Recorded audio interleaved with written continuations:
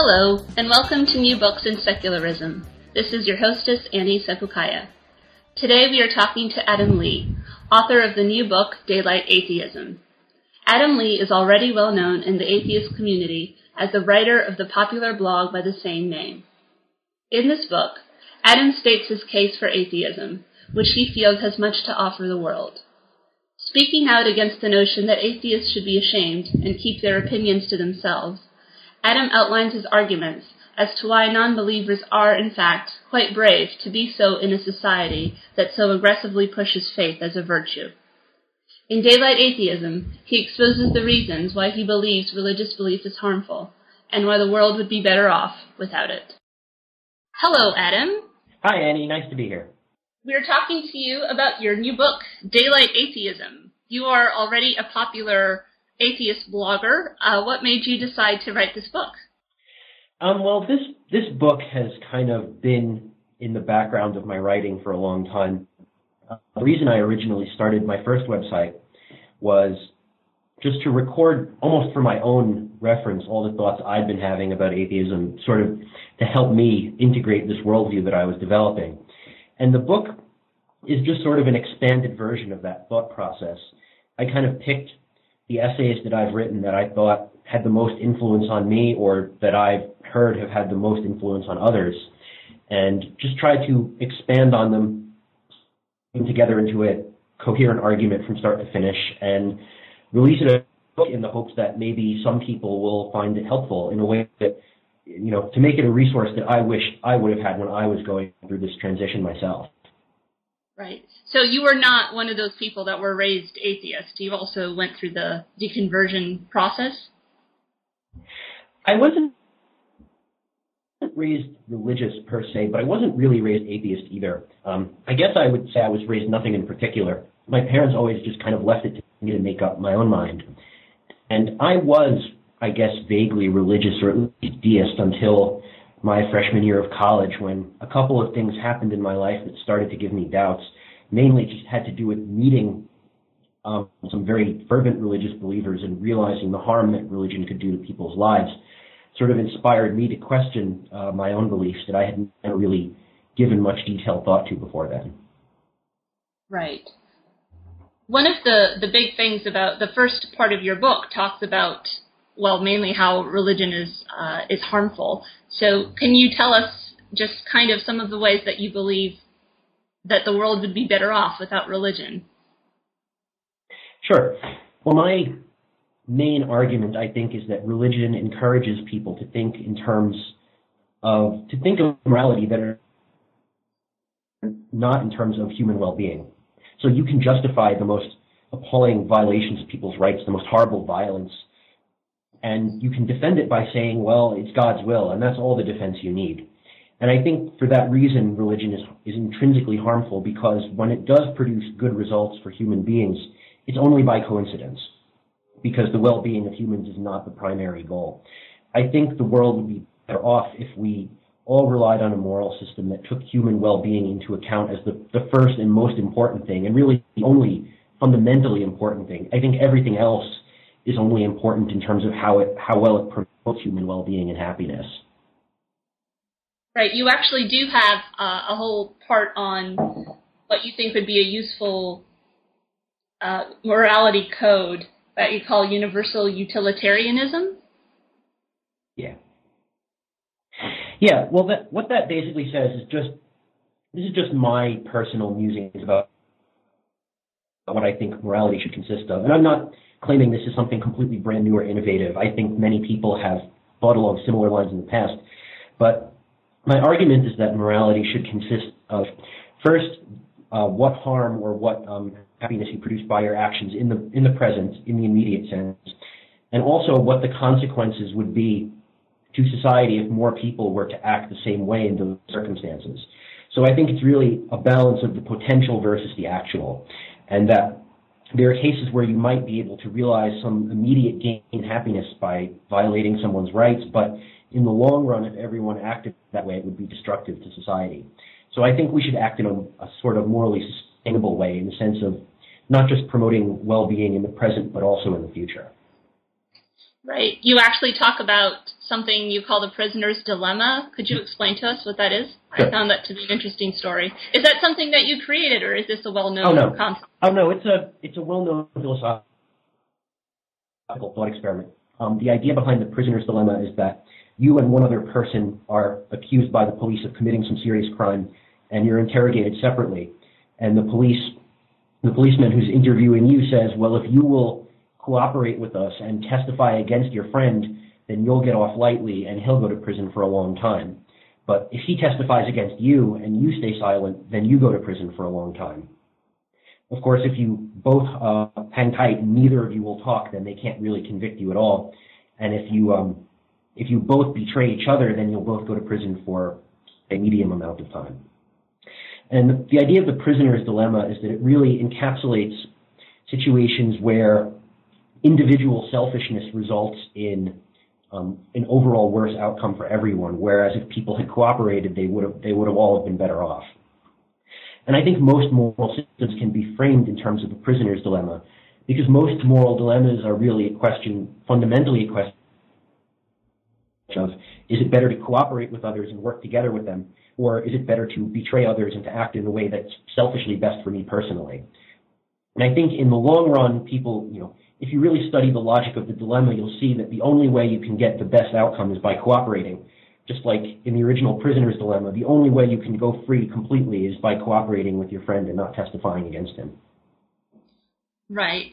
One of the things that people always say when atheists claim that, at least some atheists claim that the world would be better without religion in it, people bring up instances where atheists have done terrible things. Hitler, who apparently wasn't even an atheist, but, people love to label him. Blamed for being one, yeah. Yeah, exactly. Stalin, communism, etc. So you have a couple of refutations for that in your book. Sure. Well, certainly atheists are not, morally perfect, far from it. I think that if more, then it would certainly eliminate one of the main reasons for people treating each other badly, which is religion. But that's obviously not the only reason. People will always find things to fight over, if it's just land or riches or whatever resources. But I think in the case of communism specifically, which I deal with in my book, the most relevant reply you can make is to say that communism in certain senses was not that different from a religion at all, in that it put forward these set of like dogmatic principles that everyone was expected to believe and no one was expected to question about, the ultimate triumph of communism and the moral fallibility of capitalism and such. And really, the whole point of communism is that the triumph of communism was historically foreordained, and no one could question that on pain of being thought a traitor. So really, communism is very much like the secular equivalent of a religion, because it requires this unquestioning belief. And the communist regimes actually did persecute people who were atheists who questioned their central premises. So I think in that respect, the real danger, even more fundamental than religion, is just dogmatism and the refusal to question potentially harmful or erroneous beliefs. And I think, obviously it's not good enough to just say everyone should stop believing in God. What I really want is for people to become more reasonable, to be willing to think critically and skeptically and to question established beliefs. And I think if you do that, the rejection of belief in God and of traditional religion will just follow automatically. Right. How is atheism not anger at God? Well, if you're angry at God, then necessarily you believe in God, so you're not an atheist. There's one analogy I like to use, that if you were angry at, say, a famous villain in a movie like Darth Vader, would it make sense to say you hate Darth Vader? I mean, I don't think that really makes any sense. You can't hate a fictional character, but you can condemn the moral attitudes that are taught by that story and that are embodied in that fictional character. So I think when atheists criticize holy books, we're not really saying we believe God exists and we're mad at him because we think he did these horrible things. We're saying that this is a fictional character that sets a bad example for people. Because if more people behaved as God is said to behave in these holy books, this would be an incredibly violent and chaotic world. Well, and something that you point out quite a bit in your book is that whenever Christianity is accused of being a violent religion, there's always people who say that, well, actually, the Bible is a religion of peace. The Bible is supposed to be, the moral guide, and people just don't follow it, or people interpret it incorrectly, and, you're painting a very broad brush, and most religious people aren't like that, and et cetera. What do you have to say to those people? Sure. Well, the second chapter of my book is all about this argument, and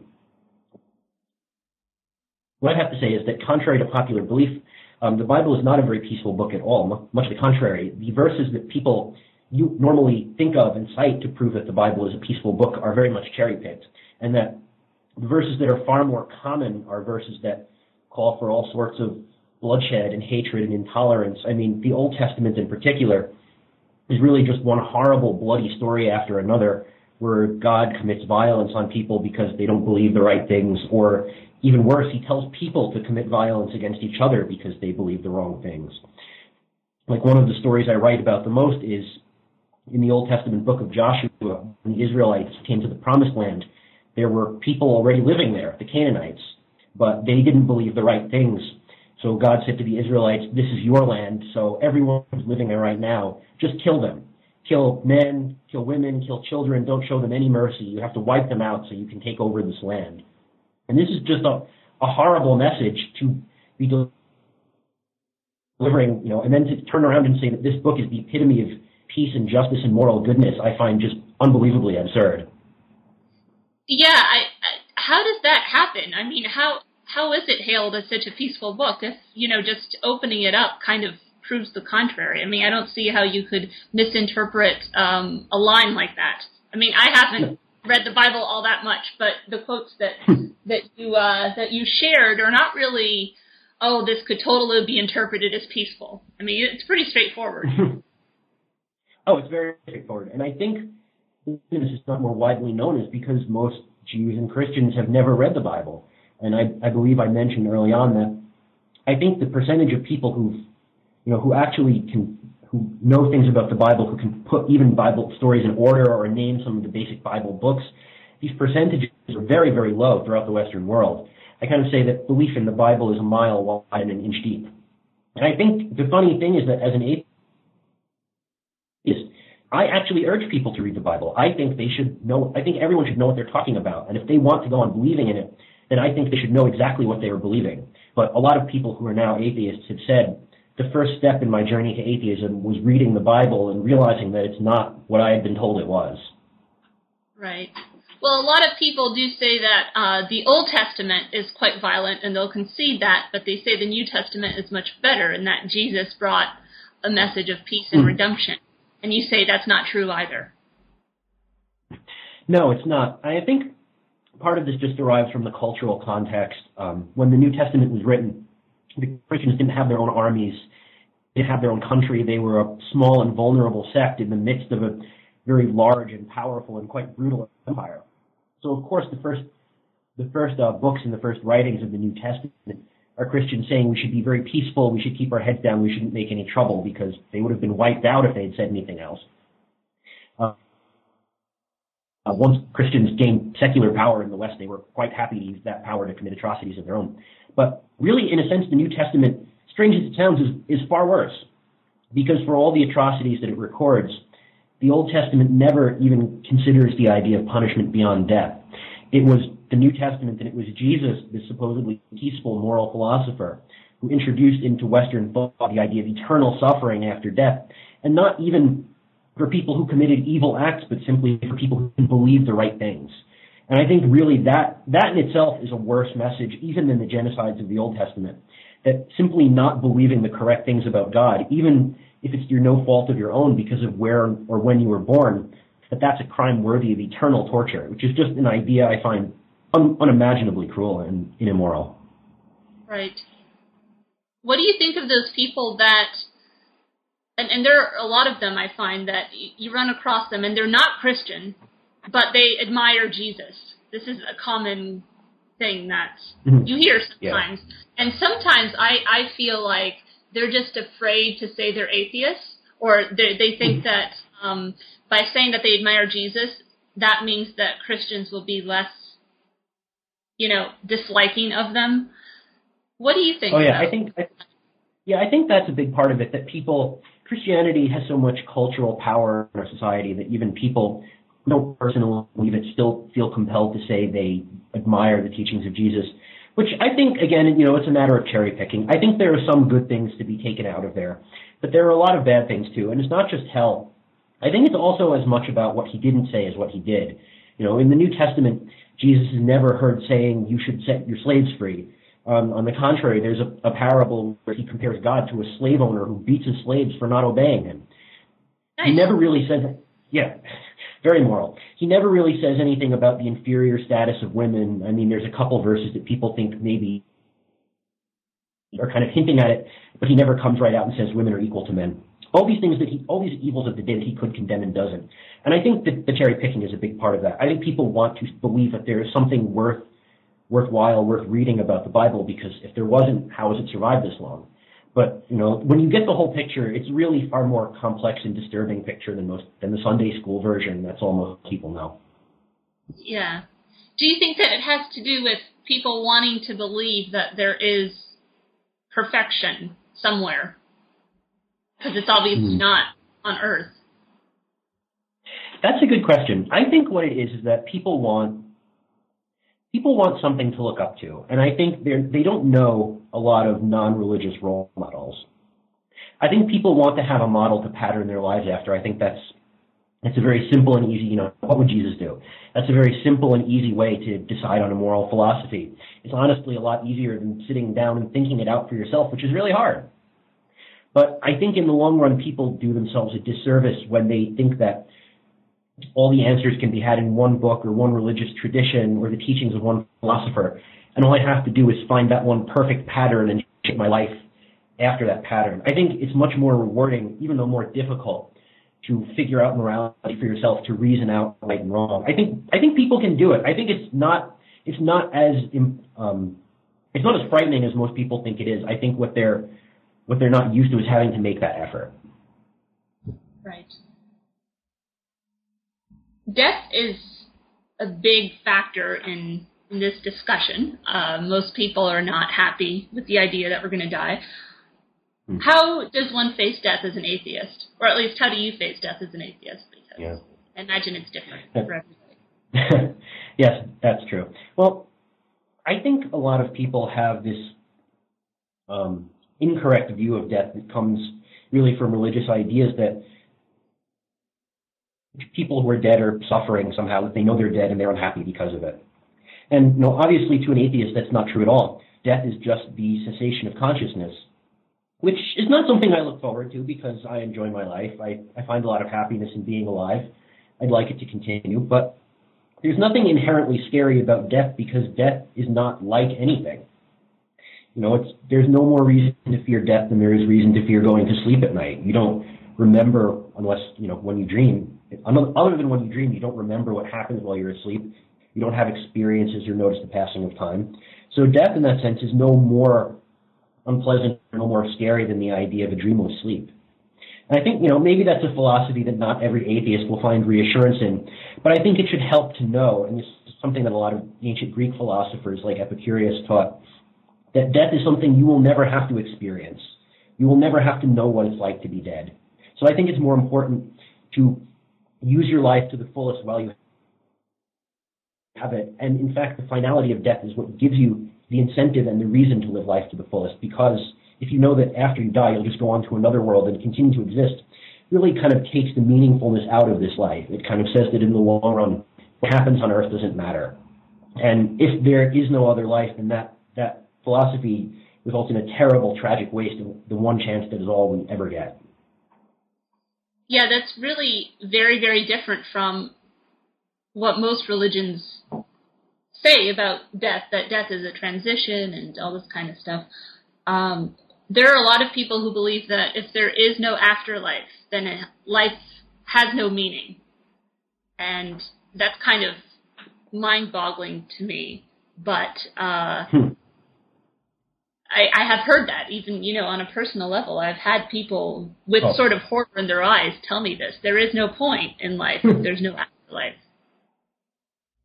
Yeah, I've heard that too, and I think it's one of the big things that pretty much every atheist hears, and that probably stops a lot of people from being atheists.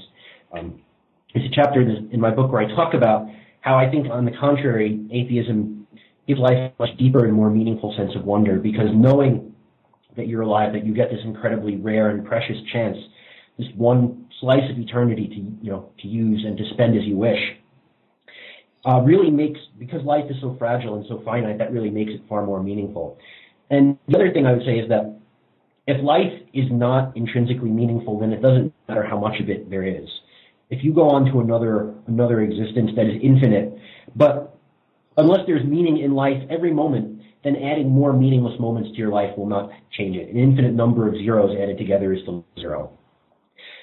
You have to recognize that life is meaningful in and of itself, that our choices are meaningful, and that it matters what we do with our lives, how we choose to spend our moments. And I think that's at least as true for an atheist as it is for a theist. Something that you describe about the allure of religion is the fallacy of mystery. Could you explain that to us? Sure. The fallacy of mystery, I think, is the idea that understanding something makes it less important or less interesting or less significant. And they use that for atheists a lot when they talk about our view of the mind and of the emotions, that if you believe that your mind and your thoughts are just chemical signals buzzing around in your brain, then that means that they're not real. The only way they're real is if there's supernatural mysteries we don't really understand. And I say I don't believe that at all. I think understanding how something works doesn't make it less real or less meaningful. Because if you could perfectly simulate an emotion, well, then that emotion is real. A perfect simulation is the same thing as reality. And I think, on the contrary, it should give us a deeper sense of wonder and awe to really understand how some of these supposedly mysterious past processes, things like day and night, the change of the seasons, disease, life and death, things that people always used to think were these deep, incomprehensible wonders we've now explained by science. And that doesn't make them less meaningful or less beautiful. It doesn't mean we can't appreciate them. It means we can appreciate them more deeply because we can understand them on deeper levels. And I think that is kind of the view that atheists should take of their own lives as well as the world around them. What does atheism have to offer for those who are thinking about leaving their faith?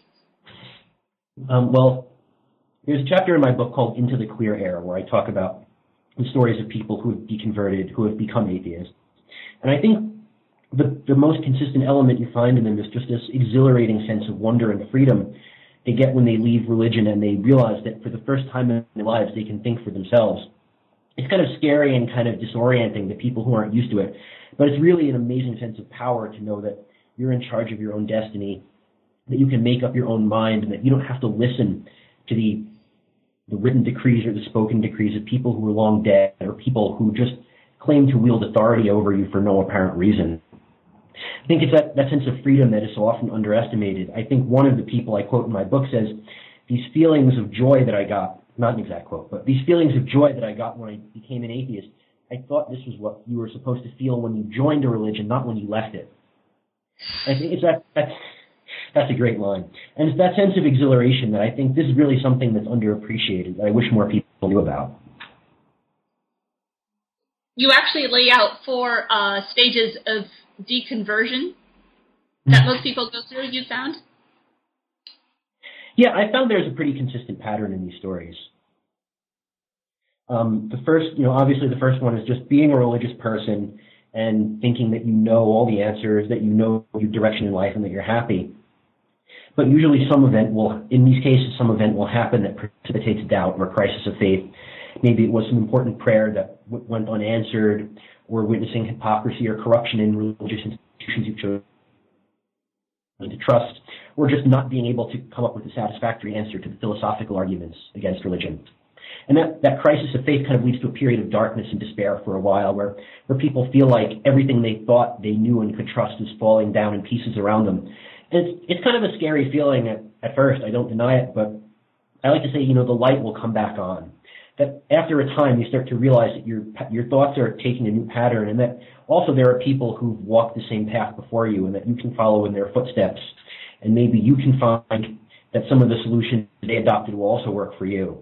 And just coming in contact with this growing secular community with other veins of atheist thought produces that that feeling of exhilaration, of freedom that I mentioned before.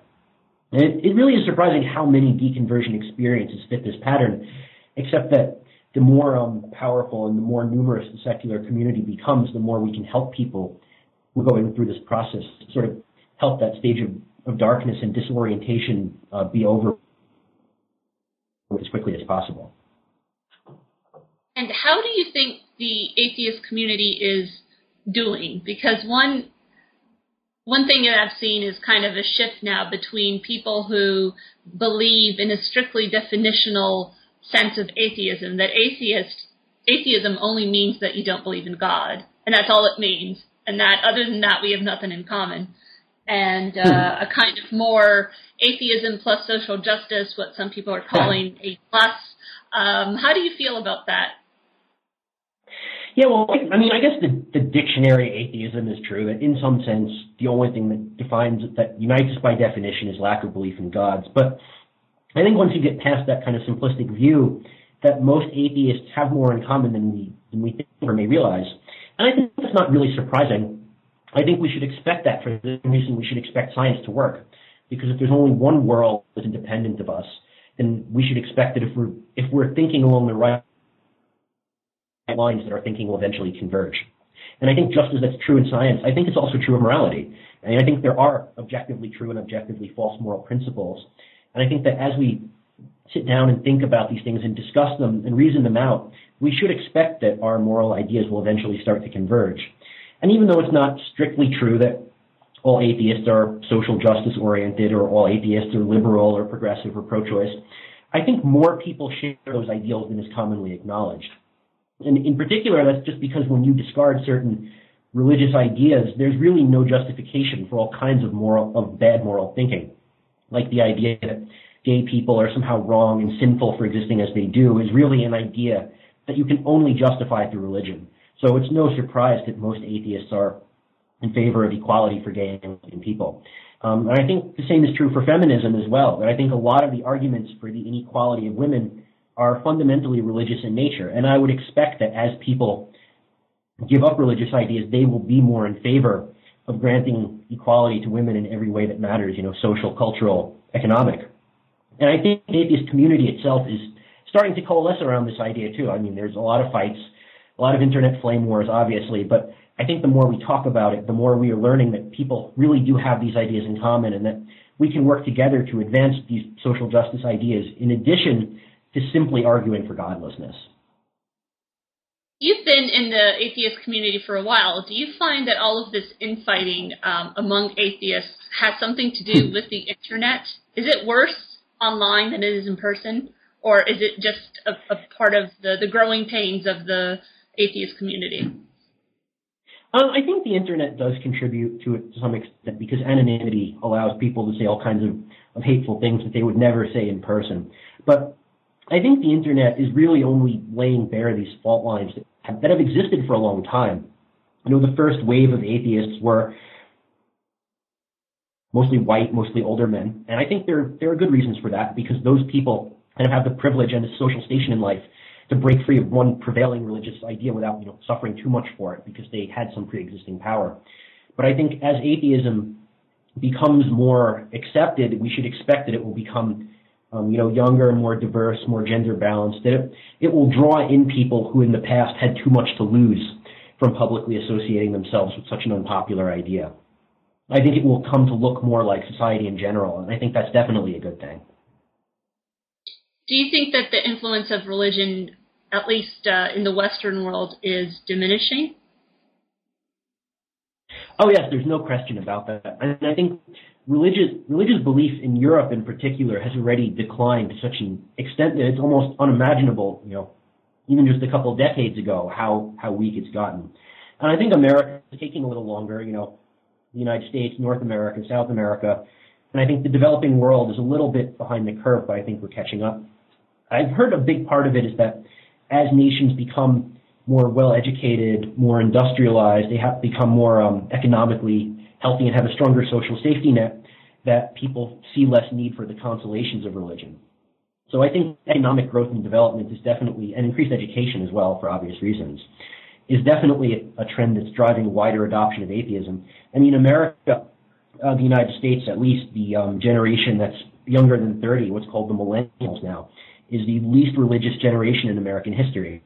And other global polls, the Wynne Gallup poll a couple months ago have said that, atheism is on the rise in virtually every country in the Western world, some more so than others, but the trend lines are really remarkable, and I think even just a couple decades ago, we would not have guessed that atheism could grow to the extent that it has. I think that's a very encouraging sign, and I think the numbers are only going to get better for us from here on out.